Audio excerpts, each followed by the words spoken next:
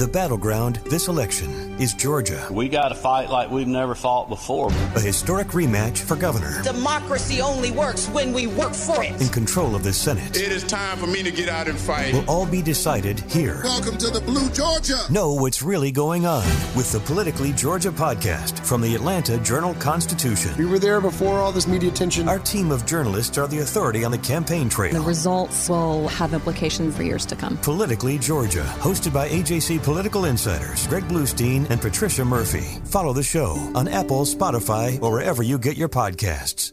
Here, I'll try it. Okay, I'm going to count to 3 because I don't know why we need 5. 1, 2, 3. Okay, so it's just the delay is just with Greg coming into Kevin.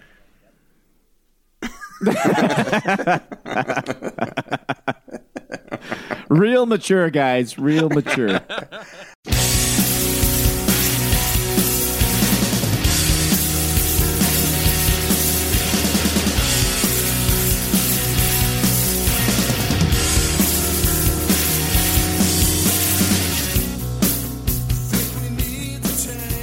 Hello and welcome to History Defeats Itself. My name is Kevin Rosenquist. I hope you're doing great wherever you may be. Thank you very much for the download. We very much appreciate it. We are available on Apple Podcasts, Google Podcasts, Spotify, Stitcher, and all the podcast players out there. If you feel so inclined, feel free to rate or review us. We are also out there on Instagram, Facebook, Twitter, YouTube, and, of course, at historydefeatsitself.com. So, on every episode of History Defeats Itself, we discuss a current topic in our world today, and we'll also talk about the history of that topic and see how it compares or relates to the present. And ultimately, we hope to figure out if we've learned anything from our past or if we're just repeating ourselves. And now, it is my distinct pleasure to introduce my glorious cohorts and co-hosts. First, out there in beautiful Los Angeles, California, it's John Banks. How you doing, John? Oh my gosh, Kevin. I'm doing fantastic. I'm just watching all the trash from 4th of July flow down the Los Angeles River, and it's so beautiful and majestic. How are you doing? The Los Angeles River, huh? Yeah. I'm doing well.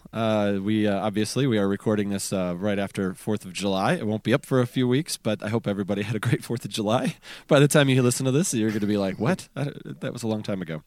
Well, I was just saying that it was, I wasn't necessarily saying it was after 4th of July. I was just saying that there's so much trash produced on any given 4th of July that this could be any moment in time. That is true. It could be December. So, yeah, exactly. Yeah.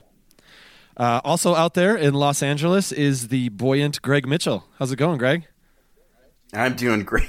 Did you say buoyant? Yeah, I'm buoyant. Are you calling me fat, motherfucker? No, you're cheerful. Oh, like a fat guy, like Santa. Like a fat, cheery guy. You're jolly. You're jolly. You're a jolly St. Nicholas type. Jolly St. Greg.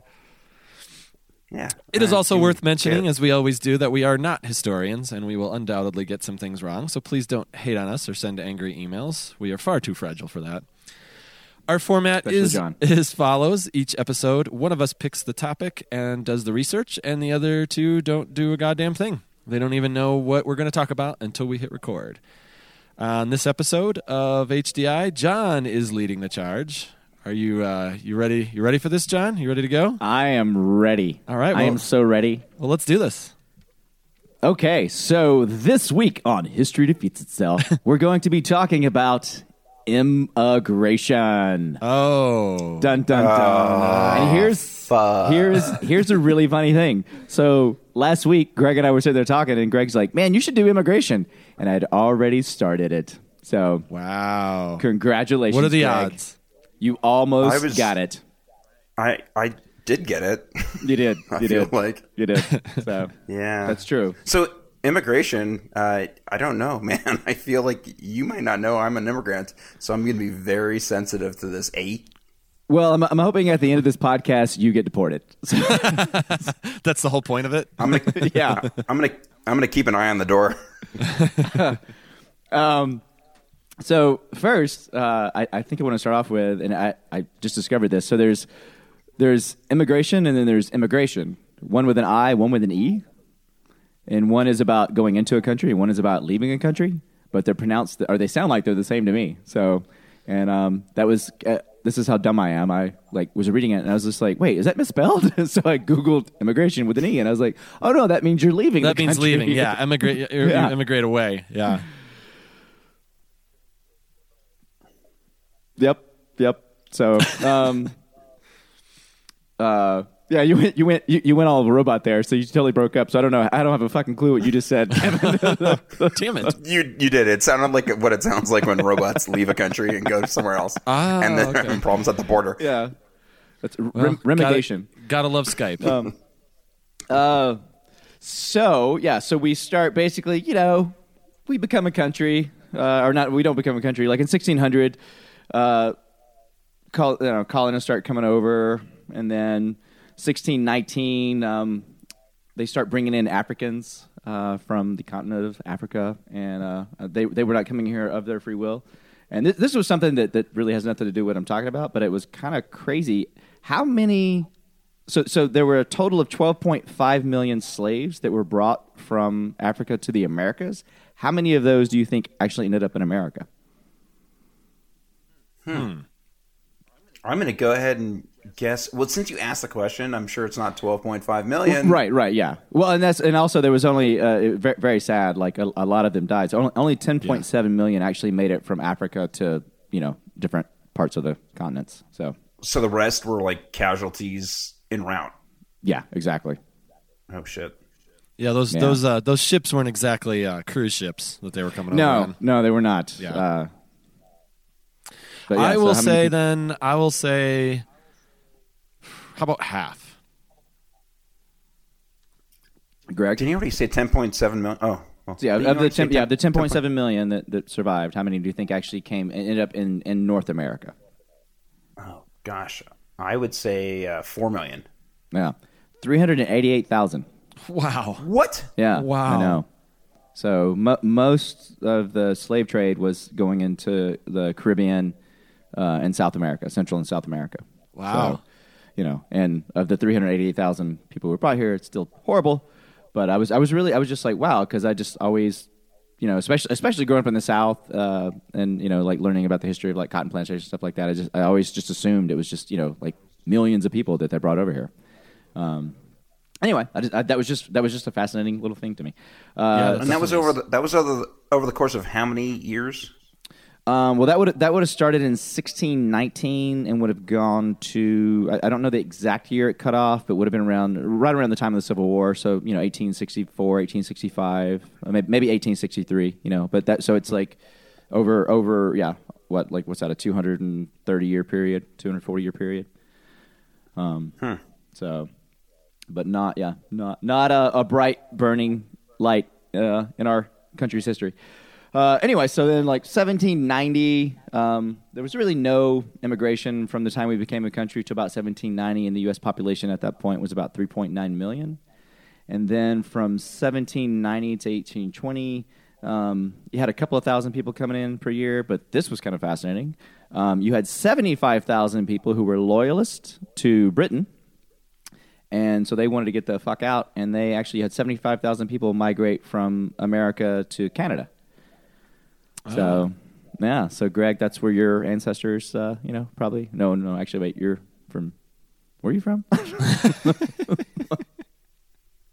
Jewland. Right, Jewland. Yes. Oh, I don't think that's Great. politically Well, correct. do you want a little history? I'll tell you where I'm from. Yeah, buddy. was it? Yeah, what is? Okay, so my mom's side of the family came from Poland, and my father's side of the family came from Russia. Ah, okay.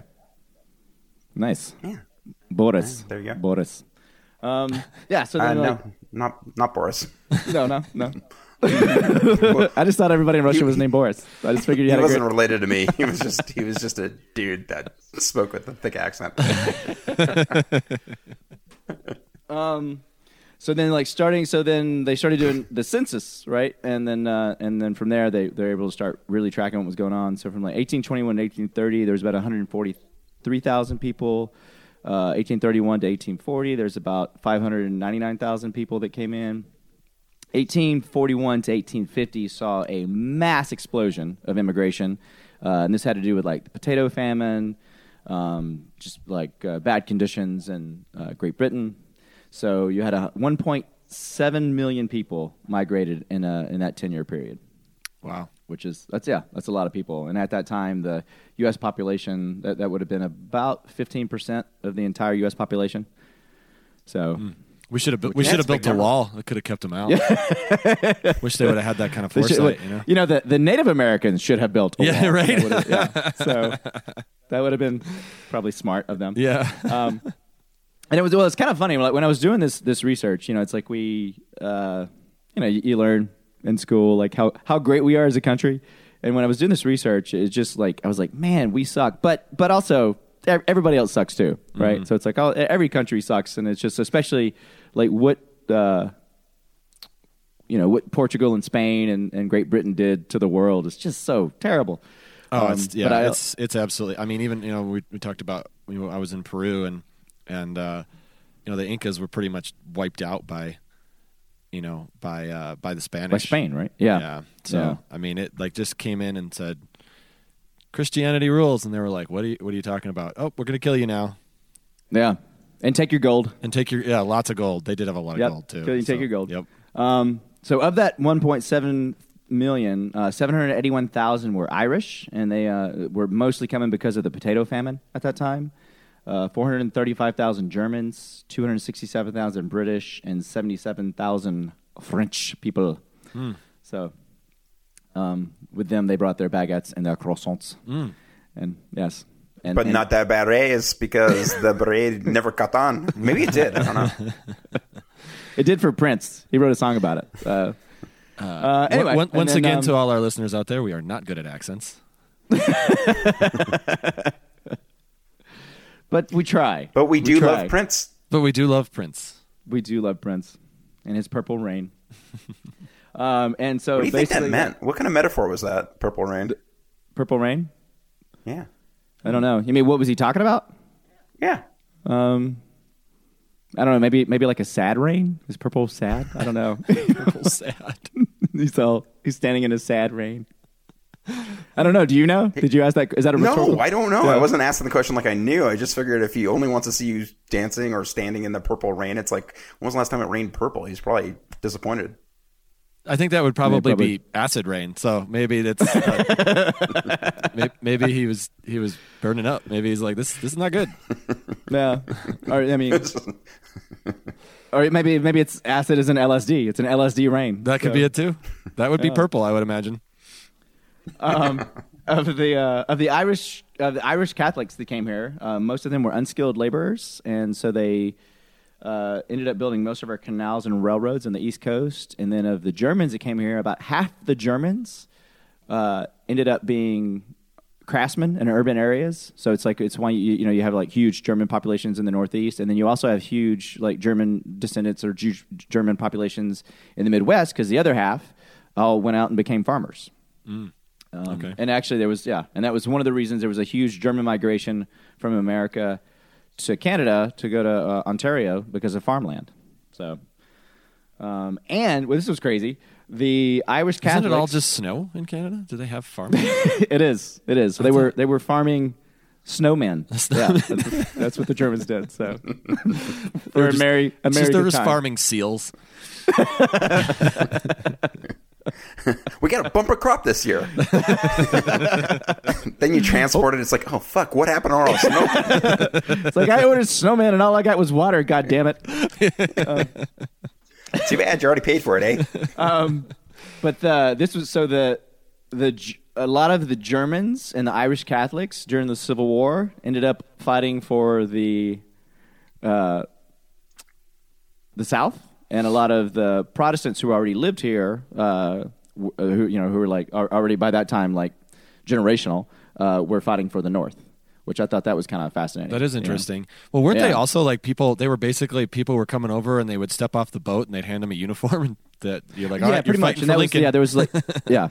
And that was and it was like they had a draft. They started a draft in 1863, and if you had enough money, you could buy your way out of the draft. Yeah, it was $500. I think I remember it was $500 that you could. Wow! Yeah, look at you. Yeah. Did you?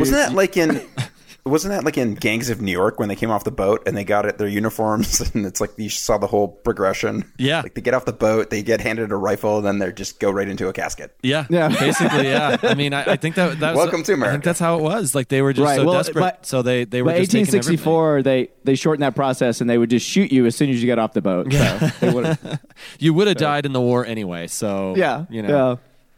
Then not. I mean, I don't want to steal your thunder because I'm sure you're going to be talking about this later, but not too much different than what's happening right now. What we do with kids that try and come here. Yep. Well, and what's crazy is and that's I just kind of want to like give you the highlights and then get into the kind of the meat of it. And what's crazy is like, I mean, talk about history repeating itself. I mean, just like the xenophobia and like the politics behind it and how you get yourself elected and, like use fear. It is like crazy how many times we have as a country, specifically with Mexicans, been like, Mexicans bad. They're the cause of our problems. Let's get rid of them. And then we do. And then we're like, oh shit, we need them. Let's bring them back. And we do. And then we're like, oh shit, they're bad. Let's get rid of them. It's just like, man, we're assholes. Yeah, definitely are assholes. And here's our first part of being huge assholes to Mexico. So in 1846, your favorite president and mine, James K. Polk, good old Polk, basically started the Mexican-American War because of his manifest destiny, and he really wanted the land. And I forgot what it was, like some little skirmish at the Rio Grande, which was no big deal, and he used that as the spark to start his war with Mexico. And so at the end of that war, we did a treaty with them, and we, the United States, picked up Texas, California, Nevada, Arizona, Utah, New Mexico, part of Wyoming, part of Colorado, part of Kansas. So Mexico, after that treaty, lost 1/3 of its territory. Wow, that's unbelievable. That is crazy. Yeah. So yeah, that's the beginning of the fuck job right there. Yeah, and that's the thing is like anytime you see a post on Facebook where somebody's like, they took our land and now they're kicking us out, it's true. Sure did. So, yay. And this is kind of fascinating. So in the 1850s, I think it was 1854, 1855, there was a group that became a political party that was the Native American Party. And when I first read that, I was like, oh, like the Indians, like the Native Americans here, they, mobilize and use our political system. Nope. They didn't do that. It was Protestants who had come over, in the 1650s or whatever, and again, had been generational. And they were anti-Catholic, xenophobic, and hostile towards immigration. And they were basically, most of them were native-born Protestants defending their traditional values, political and religious. So does that sound familiar? It does.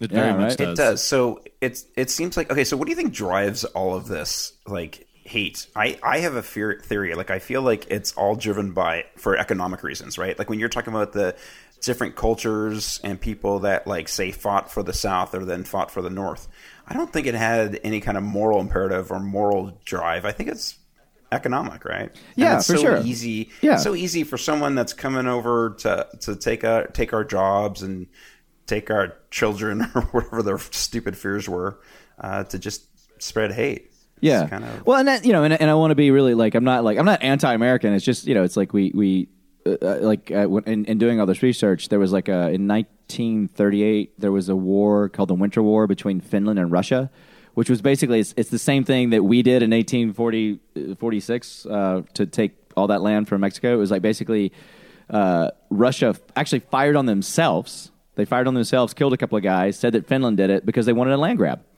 right? And so it's like that's fucked up. We're not the only greedy country in the world. Certainly not. But yeah. And you also kind of touch on something that pisses me off too, right? Like as soon as an American or someone living in America, maybe not on a permanent resident basis. Maybe, I don't know, say someone from Canada or... He might be a hockey player, No. With a sweet rooster from the Point. As soon as someone's like criticizes the United States, you shouldn't even have to preface that by saying, I'm not anti-American. That's the most American patriotic thing you could do, in my mind, is to criticize bullshit that's going on, right? And call it out, right. and bring it to the in the light, right? Anyway, that's my little rant. Enjoy. Greg just signs off. Mic drop. Oh shit, that might cost $150. I really can't afford to buy another one. Podcast over. And I think you're right. I think the economic factors certainly play into it, but Yeah, I mean, there's just an overall fear that's created, right? And I think it's funny too. I saw something recently about how, like, did you know that Mexico has one gun store? The entire country has one gun store. What? They get all their people smuggle the guns from the U.S. into Mexico. They have one in, I think, Mexico, maybe Mexico City. I can't remember, but I mean, that's insane to think about that. That is insane. Like that we're sitting here like, oh, well, they're all the drugs and the crime and all the stuff that comes across the border from Mexico. It's like, yeah, well, because of the NRA and because of the gun nut mentality of our country, people are getting murdered because of us in their streets. Right, but I think the big thing you're missing here, Kevin, is when drugs come across the border, we don't make any money off that. When we sell guns down to Mexico or they get smuggled, that's creating good old-fashioned American jobs. Good call. I take it back. Yeah. I take back everything I said. God, that sounded really cynical. I feel like you didn't really enjoy that fact. You don't think he was being sincere? Yeah. No. What? No, yeah. And they're exporting delicious food. Yeah, I love avocados. And a rich culture. And yep. Fuck. That's true. It's true. Yeah. It's funny because I go down to Mexico quite a bit for work, and you see signs like as you're heading south and you're reaching the last U.S. exit that warn you on several different places not to bring guns into Mexico. Well, people aren't listening. No, they're not. Yeah. Well, in fairness, like the security, like I walk across the border, and the security walking across the border is not great. Like, I think you could probably bring anything you want into Mexico. Oh, that's true. Yeah. Yeah. I've gone down a couple times. Why do you walk across the border? Because it's fun. Oh, okay. So you park in San Diego. It's more of a sachet across the border. Yeah, you park on the U.S. side, and then there's like a little walking bridge. You walk over. I mean, you could drive down, but the problem is you really don't want to have your car down in Mexico because if you have American plates, you're a target. Oh, gotcha. To get tickets. I mean, they'll pull you over for whatever reason, so you give them cash. So, and if you're walking, easy peasy. Yeah, exactly. You take your pullover money and you take your spending money.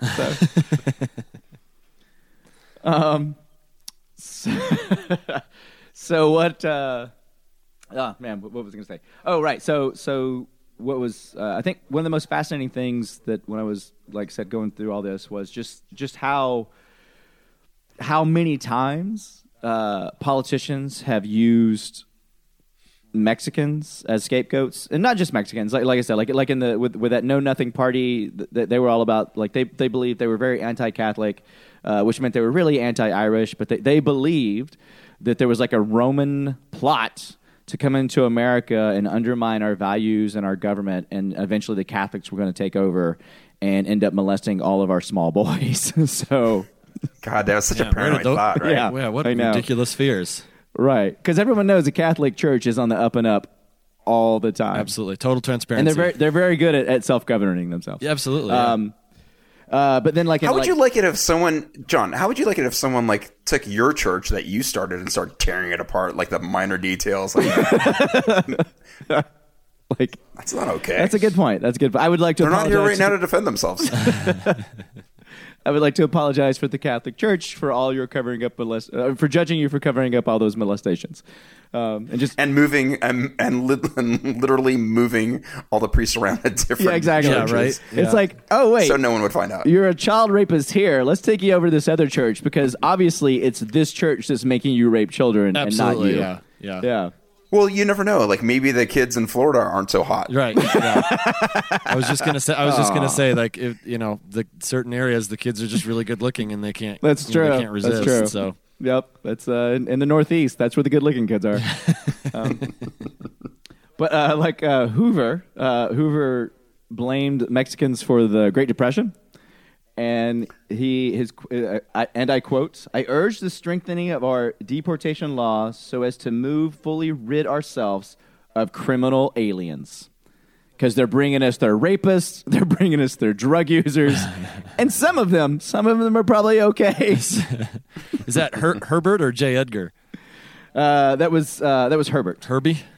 I think so. Well, he's probably pretty mad because some Mexican guy probably named him Herbert. Nope. He called him born with a hatred towards Herberto. Mexicans. And he was just like, I am not Herberto.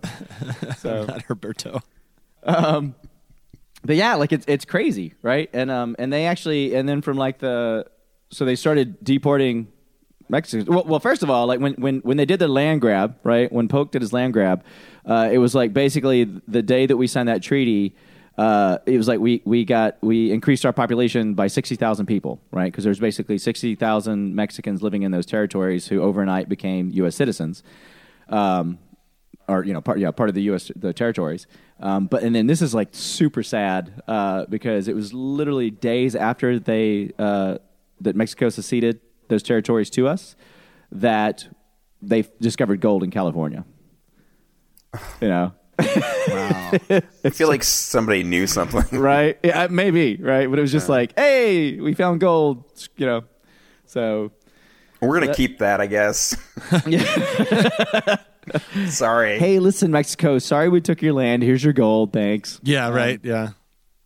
And up until 1921, the way that we determined who was going to come in this country was basically we just did it by numbers, and I had trouble like nailing down the exact number, but it was like somewhere around we would allow about 388,000 people a year into our country, and then in 1921 they started something called they started using something called the National Origins Formula, which was basically they wanted to reduce unskilled labor coming to the U.S.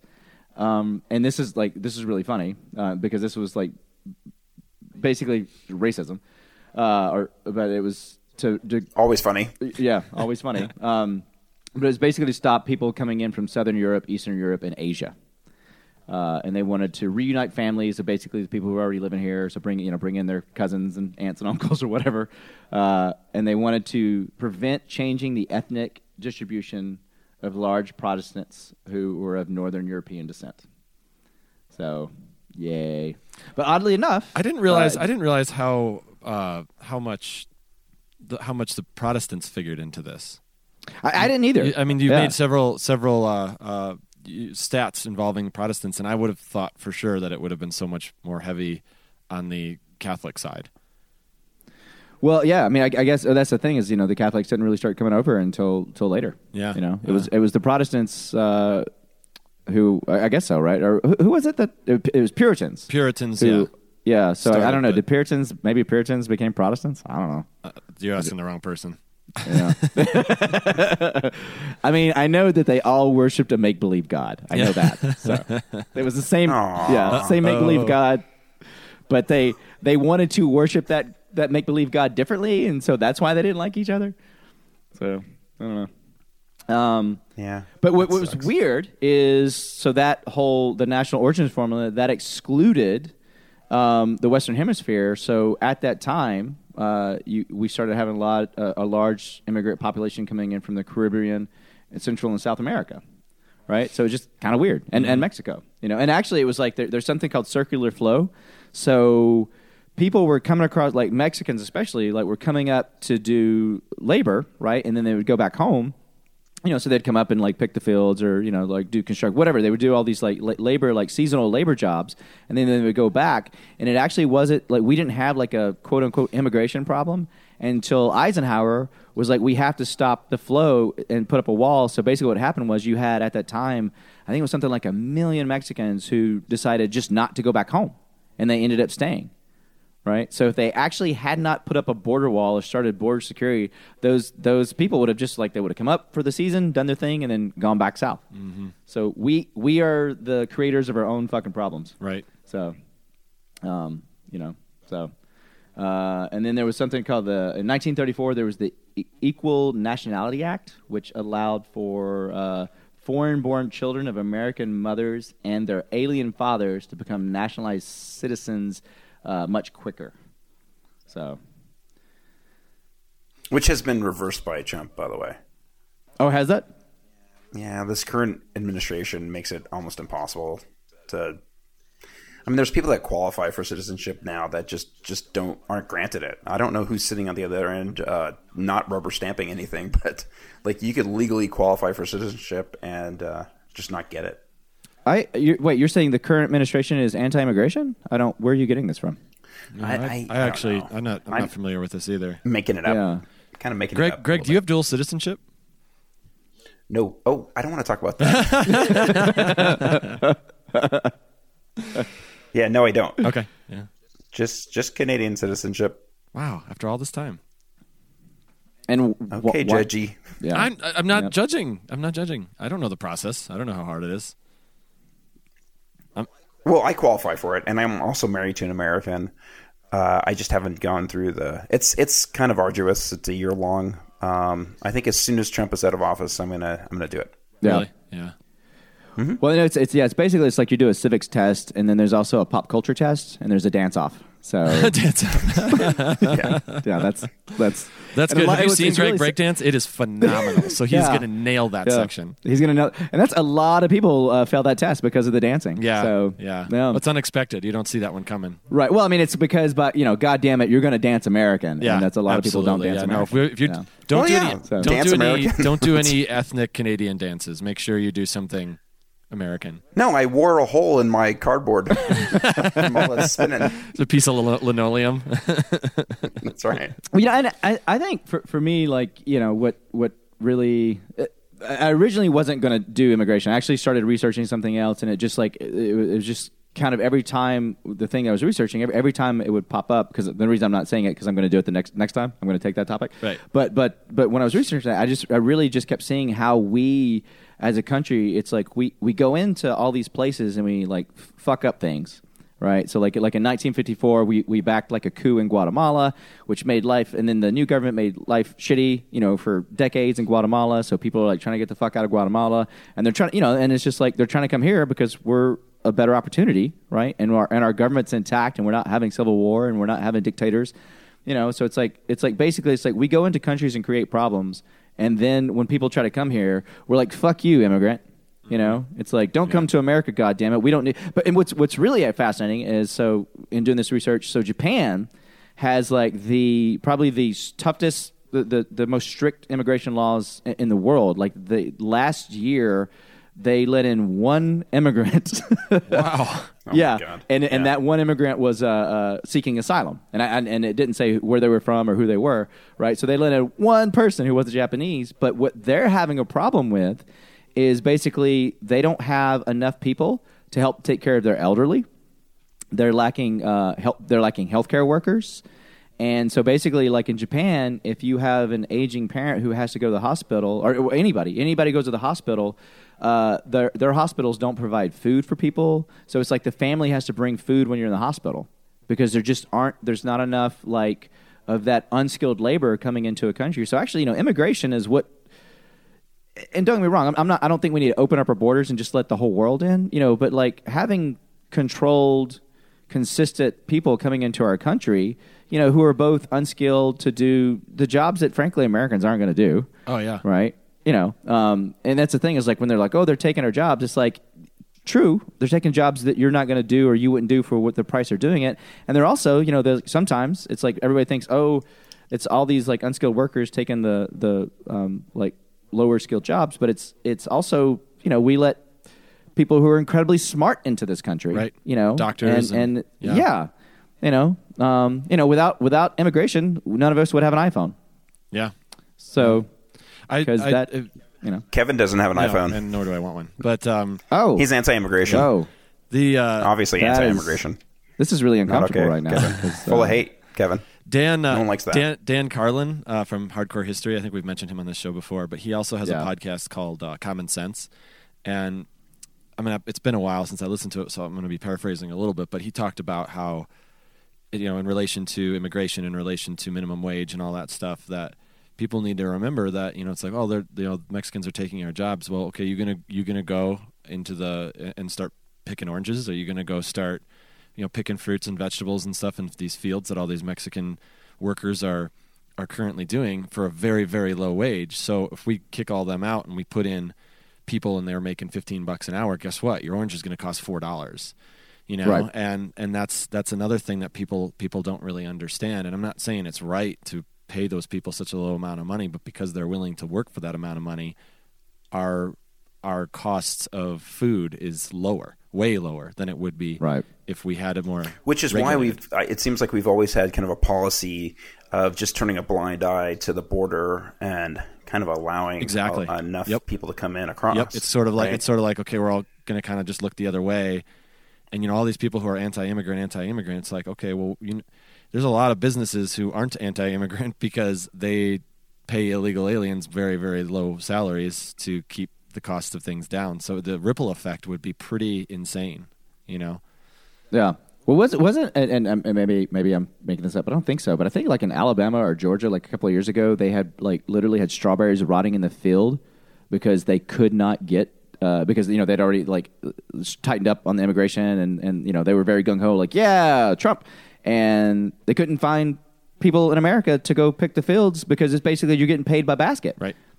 It's not like, so in other words, it's that people are like, I want a guaranteed wage, and they don't have a guaranteed wage. It's like, how fast do you work? Right. Yeah. No And guaranteed so it's like wage, no they health had benefits, Yeah. no retirement plan. They had food rotting in the field. Yeah, that's crazy. I did not hear about that, but it doesn't surprise me.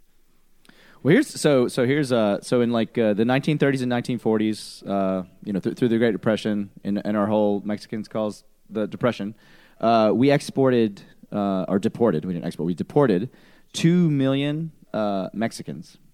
But here's the really fucked up part. Half of them were citizens. Wow. Oh my God. Yeah. Half of them were citizens. And even today, about 20,000 people per year who are deported are actually citizens of this country and get kind of caught up in a system because basically we have 57 courtrooms in this country that are designed for immigration, right? Yeah. And those judges see about 1,500 cases a year.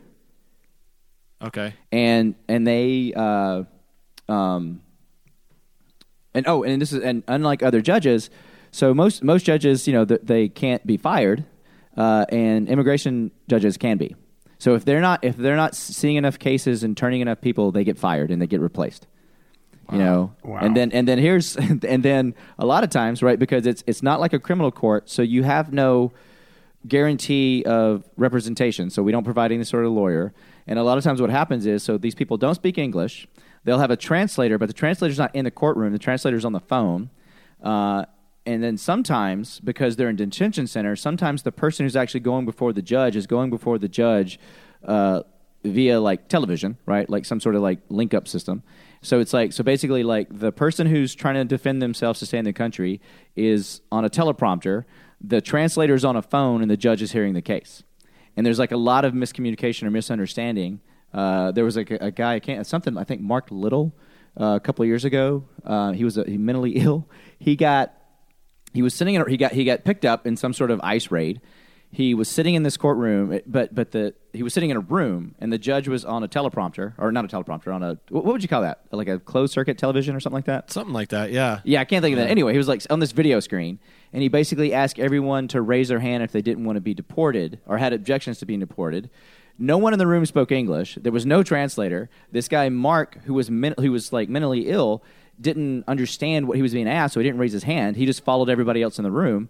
Guy gets deported to Mexico, and Mexico was like, well, you're not ours. So they send him to Honduras. Honduras is like, you're not ours. They send him to Guatemala. Then, in Guatemala, some cop in Guatemala finds him on a bench, on a park bench asleep, figures out who the hell he is, sends him back to America, and then the guy gets detained again in Atlanta. Oh, right? So it's crazy, and it's like of the and the budget for Border Patrol, because basically the Border Patrol now is part of the Homeland Security. It got folded into that after 9/11, and their budget is like $3.8 billion or something, or maybe and they only 2 or 3% actually goes to the courtrooms and actually like the sussing out who these people are, and then like 60% of where immigrants are detained, and if you've been watching the news, like those conditions are not good, nope. Right? But 60% of those people where they're being detained are held by private, profitable companies, right? Yeah. So it's like it's a business. Yeah. There's There's not enough. I mean, that is just horrifically disgusting. It is. Most of the time when people are heard, suffering, someone else is making a profit. I mean, it's sad, but true, and it is totally disgusting. I was listening to the special about on NPR about the way some of those courtroom proceedings happen, and like you're saying, they actually will. They'll be, like you said, it's not a one-on-one hearing. There could be 100, 150 people, and the only thing you can say to not get deported and not start the proceedings against you is that you're here seeking asylum, and they don't know. Even though that's exactly why they're here in most cases, that's not what they're saying because they don't even understand what the question is. They don't understand anything that's going on. And the only way to stay is say that you're seeking asylum.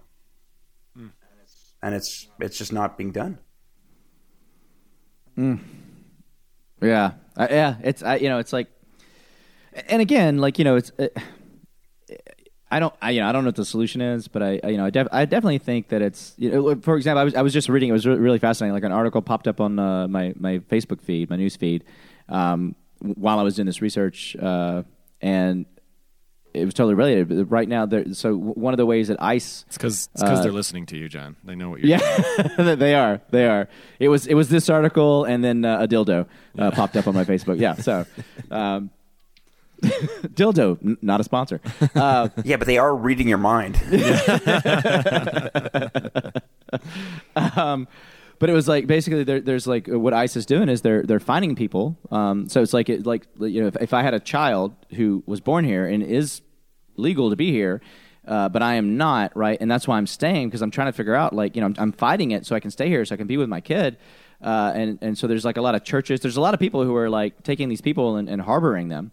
And that's the thing. ICE has stayed away from certain organizations, and churches is one of them. And we'll see if that sticks. Probably not. But anyway, but this woman got a bill for from the U.S. Department of whatever for like $500,000. Yeah, I heard about that. Yeah, they're finding people $500,000 if they were told to leave and they're still here. Well, they find them $799. I think as little as $799 a day. A day, yeah. I heard about that. And it's just like, if you're coming, it's like, and the crazy thing is, so like, it's like like I said, we went into Guatemala, and then and like in the 70s and 80s, do you remember the Iran-Contra affair? Yeah. Mm-hmm. So it's like we were back to Contras in Nicaragua to overthrow the government, which again is just like destabilize their fucking country, and so it's like a lot of those people live in areas that are just like crime ridden because of shit that we did, right? Like decades later, So it's like they're coming for asylum, and we're just basically like, go fuck yourself. Yeah. I don't know what kind of accent that was. that was my best Donald Trump. go fuck yourself, Donald Trump here. Because that's what he said. If I would have closed my eyes, I would have had no idea that you weren't Donald Trump. So, and it's it's sad. So that's optimistic. Yeah. What, my impersonation of Donald Trump? No, the whole fucking subject. Dude. Oh, right. Well, so after we like in the 30s and 40s we're like deporting all these people. So we go to when we joined World War II. So in 1942 we're like, shit, we need people to work in our factories. So then we have something called the Bracero program. So we start letting people from Mexico back into our country so they can work, right? Then in 1954, and no shit what the name of this is, Eisenhower's administration had something called Operation Wetback. That's what the fuck it was called. Wow. Yeah, exactly. Like they're not even trying to hide that it's racist. And so they start sending people back to Mexico, of which there was like, and the crazy thing is they were putting them, they like took a lot of them into Veracruz, or they'd basically just drop them in the desert, and like 88 workers who were working in America, 88 of them got deported, and they died in the desert. 88 people died because we just dropped them off. Mm-hmm. Yeah. Was that maybe, could that have been where the term wetback came from? Where the derogatory term came from? No, I've heard about that program. It's sort of like calling, what is it? Yeah. Was it Irish people they called WOPs or Italians or no Italians? Without papers. Without papers. Yeah, it started as just. Yeah. But then it became a racial slur after that. Yeah. Yeah. I wonder what it meant. Do you know what it meant? Wetback. I don't know actually. Yeah. Maybe it had something to do with crossing the river, crossing the Rio Grande to get here. Okay. Maybe. I don't really know. But I mean, definitely not a. It certainly wasn't Operation Let's Help People. Right, Yeah. right. Yeah. Was it Operation Love and Trust? Yeah. Well, and so it's like kind of funny because of one of the misconceptions is that that there's still there's all these migrants coming up all the time, and there's definitely people trying to get up here, but the number of people actually from 1986 there was about 1.7 million people who crossed our border. And now in 2015, not now, but in 2015, which is the most recent data I could find on this, that was down to 337,000. Wow. Right. So that rate is actually dropping anyway because the reason people come here is for a better life.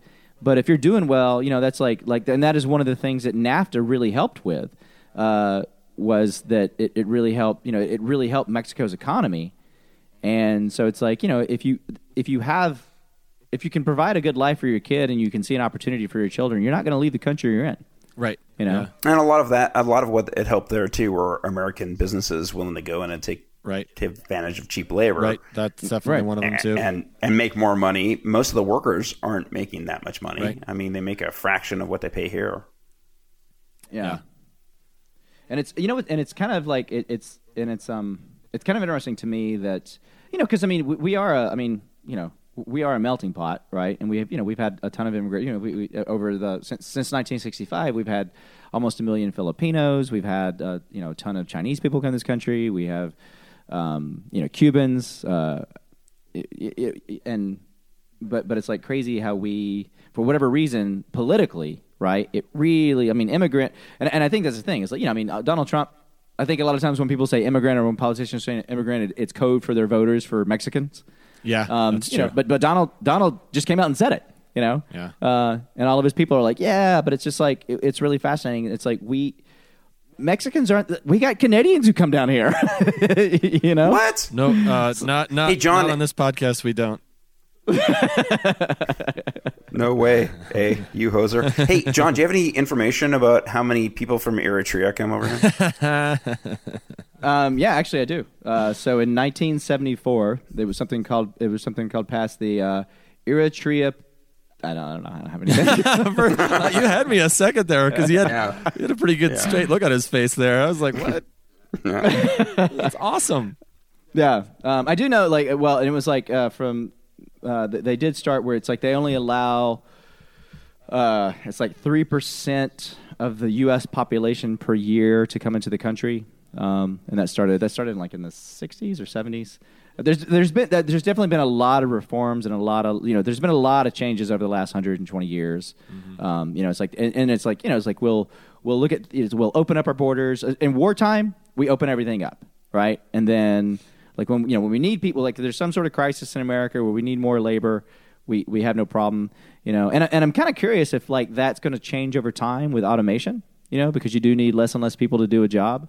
So, and not only do and you also need less and less people on the ground fighting wars, So I don't. Well, yeah. Look at all the people the people that came in to fight in Afghanistan, Iraq. Yeah. There are a lot of non-U.S. citizens, right, that fought for us and died for us. So and then we just treat them like shit when they come back. Right. Yeah, we're dicks. We're kind of dicks. I don't think we're dicks. I don't think most people in the country are dicks. I think our policies are dicks. How about those people that try and help, immigrants crossing the border and it's 110 degrees outside and they're dehydrated and people leave water behind for them, right? And then they get arrested with felonies. That is true. Yeah. And that was the lady I was just talking about who got the fine. I believe she was at a Methodist church, right? This Methodist church is housing her while she's fighting her whole deportation, and she's got a lawyer and that's the thing too is it's ICE is oh, you got to get the fuck out, but it's she's she may very well have a legitimate case, but the problem is that it's just the system's overwhelmed, Yeah. And I think if you guys, the system is overwhelmed. So you say a little while ago, you said that you don't know what to do, and it's frustrating, and you also say that the system is overwhelmed. But that's bullshit. That's bullshit. There's not that you have. All of us get frustrated by this, but there are things that we can do that can make it managed better and run smoothly. There's no excuse at all. You cannot tell me that our government does not want these people that are thinking about immigrating to the United States to see what's happening to kids in cages where they're separated, they're crying, they're sleeping on cement, they have fevers, they aren't getting any resources at all, they're not getting soap, they're not getting toothbrushes, they're not getting any fucking thing at all. It's done by example. So you think they're pushing that message on purpose to keep people from trying? Is what you're saying? Yeah, I think so. Yes. Right. And I'm sorry. When I say there's nothing we can do, I don't mean about humanitarian. I absolutely think there's something we can do. What I'm talking about is when you have 57 courts. It's like, in other words, the thing that we can do is we take that $3.8 billion budget instead of building fences, we take that $3.8 billion budget and instead of using 3% of that to go into the judicial part of it, we take way more so that we have a court system that can manage what's coming in. So that you're right. So that is what we do. Yeah. How about you take Donald Trump's fucking golf excursions away and pay for some fucking soap and toothpaste? Yeah. I'll try, but I don't think Donald Trump's going to give me that money. It's fucking bullshit. It's total bullshit. Yeah. It's total fucking bullshit. It's an interesting theory that you said too about them doing it on purpose, so to deter, because they're doing that while sacrificing our international reputation, and I'm not, of course, obviously sacrificing people's lives and livelihood and health and all that stuff, but outside of that, obvious point is that I think we don't have a real good reputation right now throughout the world, and obviously a lot of that is because of the president we elected, but people see that kind of stuff, and I read a lot of BBC News, and they talk about what monsters we are with those kids in those detention camps. Well, how in the fuck do people that are working at the border patrol people, how are they not protesting this shit? It's even worse than them not being super upset by seeing these conditions. I was reading that they started their own Facebook group where they're just basically laughing at this shit that's happening. Yep. It's like 9,000 strong. What the fuck happened to humanity where you're laughing at fucking kids that are living like shit? I think it comes down to, you look at, like Greg and I have had this conversation 100 times. That, if you look at Donald Trump, like Donald Trump by himself, he's just an idiot, right? But he's just an idiot who's an idiot and whatever. But it's like what scares me about Donald Trump and what scares me about what's happening in our country is like how many people are like these are human beings and they're dehumanizing them. It's like they're dogs, And there was like I was this morning. Again, on my Facebook feed, this thing popped up, and it was a woman at the rally. I call it his rally, right? It was a 4th of July thing for the country, but it wasn't. It was a Republican fucking grandstand bullshit thing that he used our tax dollars for. Yep. But anyway, she was holding a sign. Like if you drive down from LA to San Diego, there's signs on the freeway that say caution, and it will show like people running across. So basically, just saying, hey, watch out, immigrants cross here. So you just want to be aware, you just want to be on the lookout for people. So she basically had that caution sign, but she had like a drawing of that little girl and her dad who drowned in the fucking Rio Grande and was holding that sign and laughing. Jesus. Yeah. I actually read a follow-up on that, and she was a protester, and she was protesting Trump. So a lot of people misunderstood what she was doing.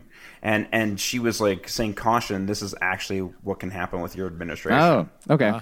I don't know yet. It hasn't come out. That's just what I heard too, because my initial reaction to seeing that was like shock. Yeah. No matter what, and I could not defend that sign because even if you're protesting, that's a horrible taste. That's a really bad method of protest if that is the case. Yeah. If that is indeed the case, I'm not 100% sure, but that's what I saw. That's what I saw this morning on Twitter. It's just despicable. Totally despicable fucking situation. Well, and and again, it's like it's all about, and that's just, and I think this is like what really just kept showing up for me while I was researching on this was that basically it's just like we as a country, it's like any time that there's any sort of economic, major economic downturn or major event, it's like politicians know that you point the finger at fucking immigrants, and then you start saying they're the problem. If we get rid of them, everything will be great. and it's not true. It's just not true. There was a Simpsons about that very thing. Oh, was there really? Yeah, when the bear was walking around Springfield and everyone got freaked out, and so they put out the bear patrol to make sure there were no bears, even though that was the first bear ever seen in Springfield. And then people got mad about the taxes, so Mayor Quimby goes, well, actually, the reason your taxes are so high is because of illegal immigrants. So there was like because then everything went anti-immigrant. But it was obviously Simpsons are geniuses the Simpsons are geniuses when it comes to social commentary. But I mean, that's so true. Like it's smoke and mirrors, right? It's just like, okay, well, we got to blame something, so let's blame this and get everybody riled up and pissed off at this. And we are a culture right now that, and we can call back to my social media episode, but we get so riled up nowadays, and I think it's because so much information is coming to us, and the government knows that, and someone like Trump uses that to his advantage, or McConnell or any of those people use whatever their agenda is. They'll use whatever they can and start getting people angry, getting people talking. Right. And they'll also take advantage of the fear du jour, which is like terrorism, and they're going to say, hey, look, there's potential terrorists coming through the open border, and what's the matter with you? You don't love your fellow countrymen, and you're not trying to protect our country. It's bullshit. What is crazy is that it's estimated that 50% of the people who are in this country now illegally came here on legal visas by airplane. Right?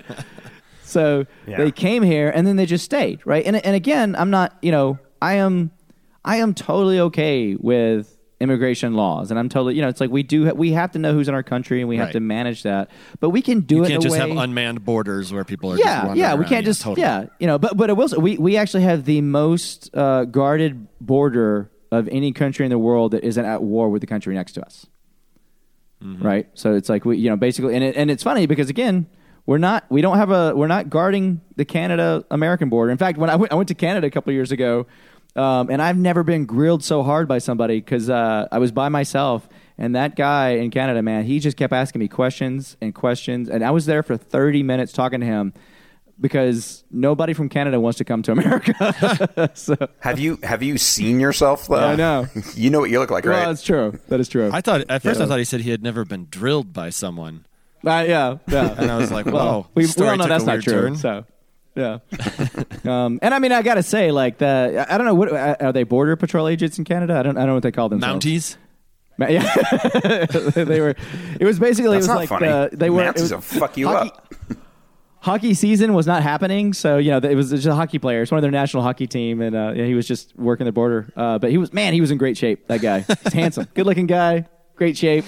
Skated really well too. Yeah, he was a great kisser. Well, I once went to Montreal with my son, and I'm a Canadian citizen, right? And I took my son there, and I think he's like 5 years old. We went to go visit my grandmother, and I forgot to bring a note from my wife saying it's okay for him to leave the country. And same thing happened to me, where I got grilled or drilled. What happened to you? Can't remember which one. Something happened. Yeah. Did they find oil? Good. That's not what they found. But yeah, so I mean, that's good. It's good. I think part of the problem is that people get into Mexico so easily. So then if you can get into Mexico really easily and then get across our border, that's what kind of stokes the fire of fear. Right. Yeah. And I mean, I want to point out, it's like, and people like Republicans love pointing this out, where they're just like, it's like, well, Obama was doing the same thing, and he was, like, I mean, but not anywhere on the level they're doing it, right? Like, I mean, and not like that administration, Obama's administration, was focused more on people who had criminal records and things like that, But I mean, this is happening at a rate that is it's scary. And it's just like, it's not just the rate that it's happening; it's the detention. So if you're gonna have this program where you start detaining these people, you have to have them in adequate living facilities, right? You have to be able to house them and follow human rights. Yeah, and you can't. It's pathetic. Oh, and then pathetic what they're let's talk about the wall. Do you guys know what the wall is? Have you heard about this? What they want to do? Is that that's the Game of Thrones thing, right? Nope. Yeah, exactly. It's the hardest part is going to be how to freeze the water that far south, but they're working on it. Yeah. Science will do it. John, winter is coming. It'll take care of itself. That's true. That is true.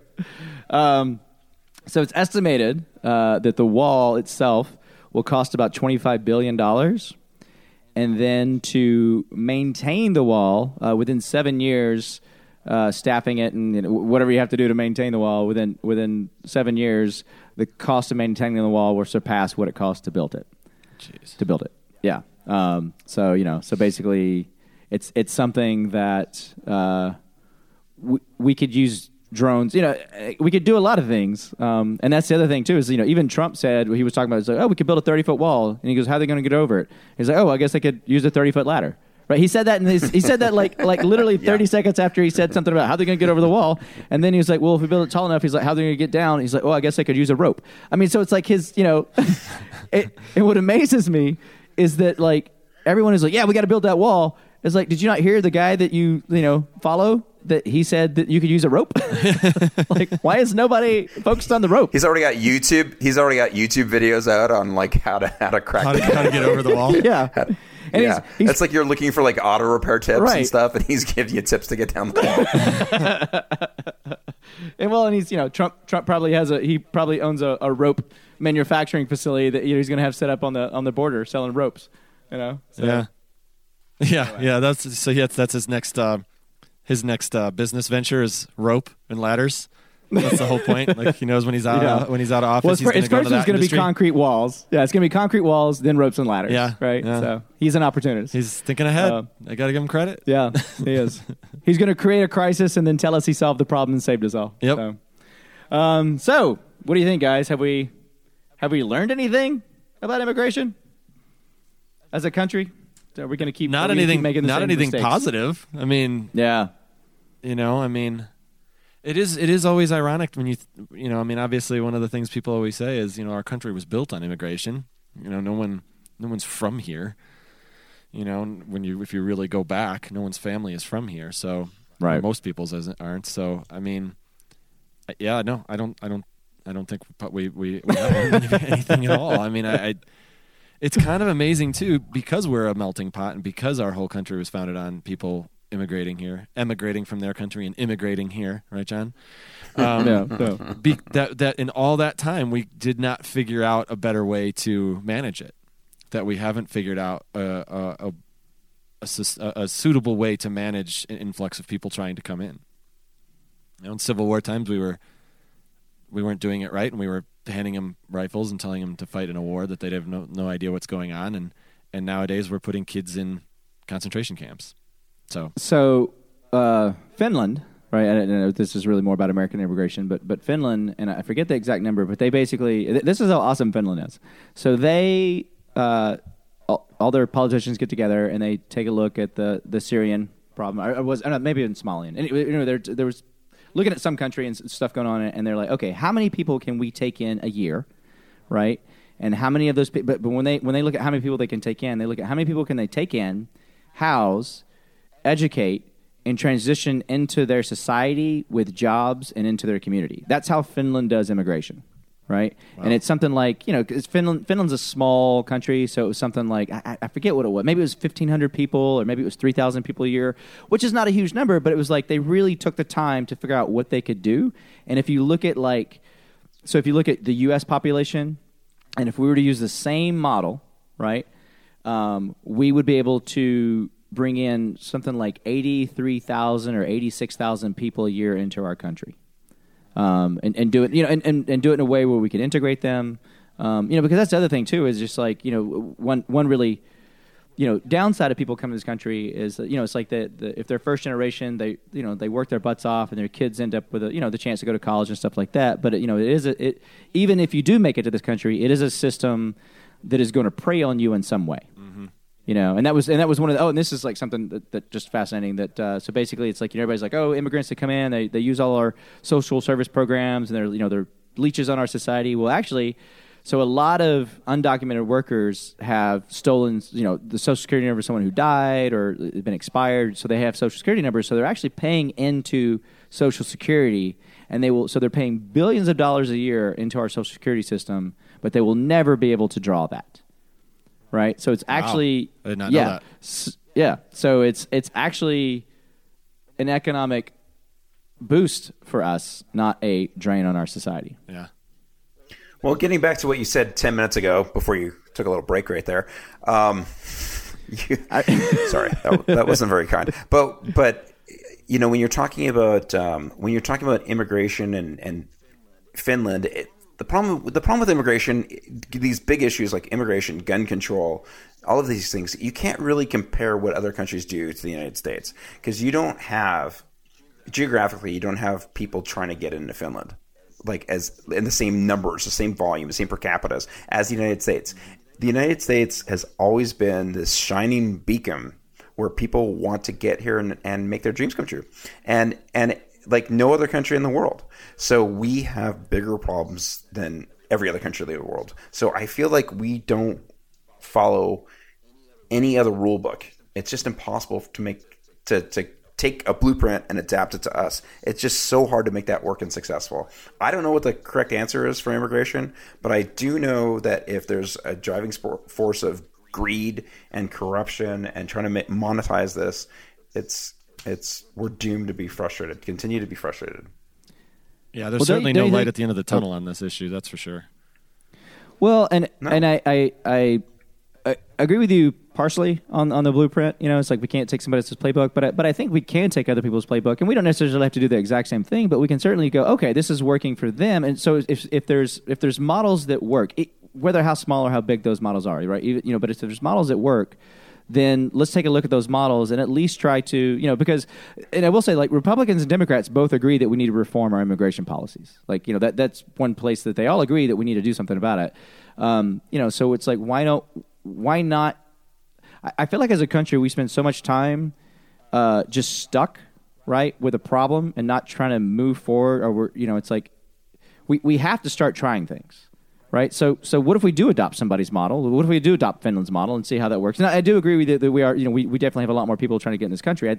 There was something at any given time between ICE and the Border Patrol. I think there's something like 500,000 people in detention at any given time. So that's or no, I'm sorry. There's 500,000 people that are going through in a year, and somehow that equals like 30,000 a day or something like that they have that they're dealing with on a daily basis. So that's a lot of people. Like I totally get that, but we got to do something, right? We can't just I agree. And if these people do immigrate to the United States and they are integrated the same way, then we're going to go back to Kevin's problem where we're paying $4 each per orange.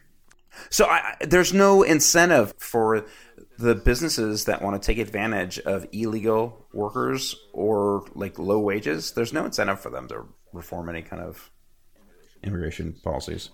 They want to take advantage of cheap labor. And I also think that you'll get so much pushback from American people and politicians and to do the Finland model. While I think it's a great one, because you're going to get people say, well, why are we putting all these money and resources into educating, housing, taking healthcare, whatever, when we have so many people in our country, citizens in this country, who can't get an education and can't get access to healthcare and can't get access to good housing and all that stuff.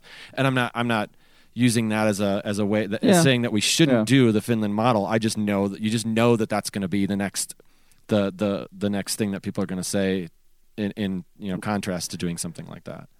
Right, and I guess maybe I did a poor job. I mean, because I gave Finland as an example. I mean, there's other countries that of course, I'm just talking about that particular model as far as how it would work for us. But I totally agree with you too that why not look at things that are working in other countries and try to take pieces of that we can apply to ours. Yeah, right. And I think we all agree. Let's not keep kids locked up without their parents. And I mean, because some of those detention centers, there's standing room only. Right. They're locked up in these detention centers for days, and they can't sit down. Right. I hate to harp on this, but we don't all agree on that. We should all agree on it, but we fucking don't. No. I'm sorry. Anybody with a heart does. The three of us all agree on that. The three of us agree on everything. Okay, that's what makes this podcast so great. There's no counterpoint. I mean, do we all agree that I'm the most handsome, or? That is not. If you need your ego stroked right now, yes, you're the most handsome. Always. I was going to say, when does he not need his ego stroked? I mean, come on. Thank you, Kevin. Yeah. See, Kevin listens to me and knows who I am as a person. I do. So. I do know about his I wasn't saying horrible anything insecurities. different. Thank you, Kevin. All I'm saying is just understand that I am not a whole person. So. Well, Yeah. that is certainly a topic that we could probably talk about for a whole season of episodes. But yeah, I'd say that we're not any closer to figuring that one out. Let's you know what? Not the three of us. Not the three of us. Yeah. Let's end on a little bit of a high note, because this has been kind of a heavy one. So in 1940, one of the reforms or one of the acts that they passed for immigration was in 1945, after all the soldiers were coming back from World War II, they passed something called the Bride-War Act, which was basically just like if you married or you got somebody pregnant in a foreign country, they could come over here and become citizens. And I just love the name Bride-War Act. Is that how Greg got here? He got knocked up by his wife. So yeah. Well, your family went from they immigrated into Canada and then came down here. When'd you get down here in the 80s? When'd you come, Greg? Was it 1984? Am I supposed to ignore? He's just like, it's funny because earlier he's like, yeah, I don't want to talk answer about a real that. question. He said earlier he didn't want to talk about that. I think we've brought it up like 6 times. We're gonna have to edit out a lot of. It's just not gonna make any sense whatsoever. No, yeah, exactly. As long as ICE and INS aren't listening, then I think we'll be okay. No. Hashtag ICE. Hashtag INS. Hashtag ICE. Hashtag please don't report me. Hashtag I got a family. Hashtag pack your bags. Hashtag pack your bags. Well, thank you. Hashtag summer. Thank you very much, John, for doing the work on that one. That was it was awesome to chat about the immigration with you guys. I hope everyone out there enjoyed the topic. We'll be back in a couple of weeks, and go out there and make it a great day. Buenos dias.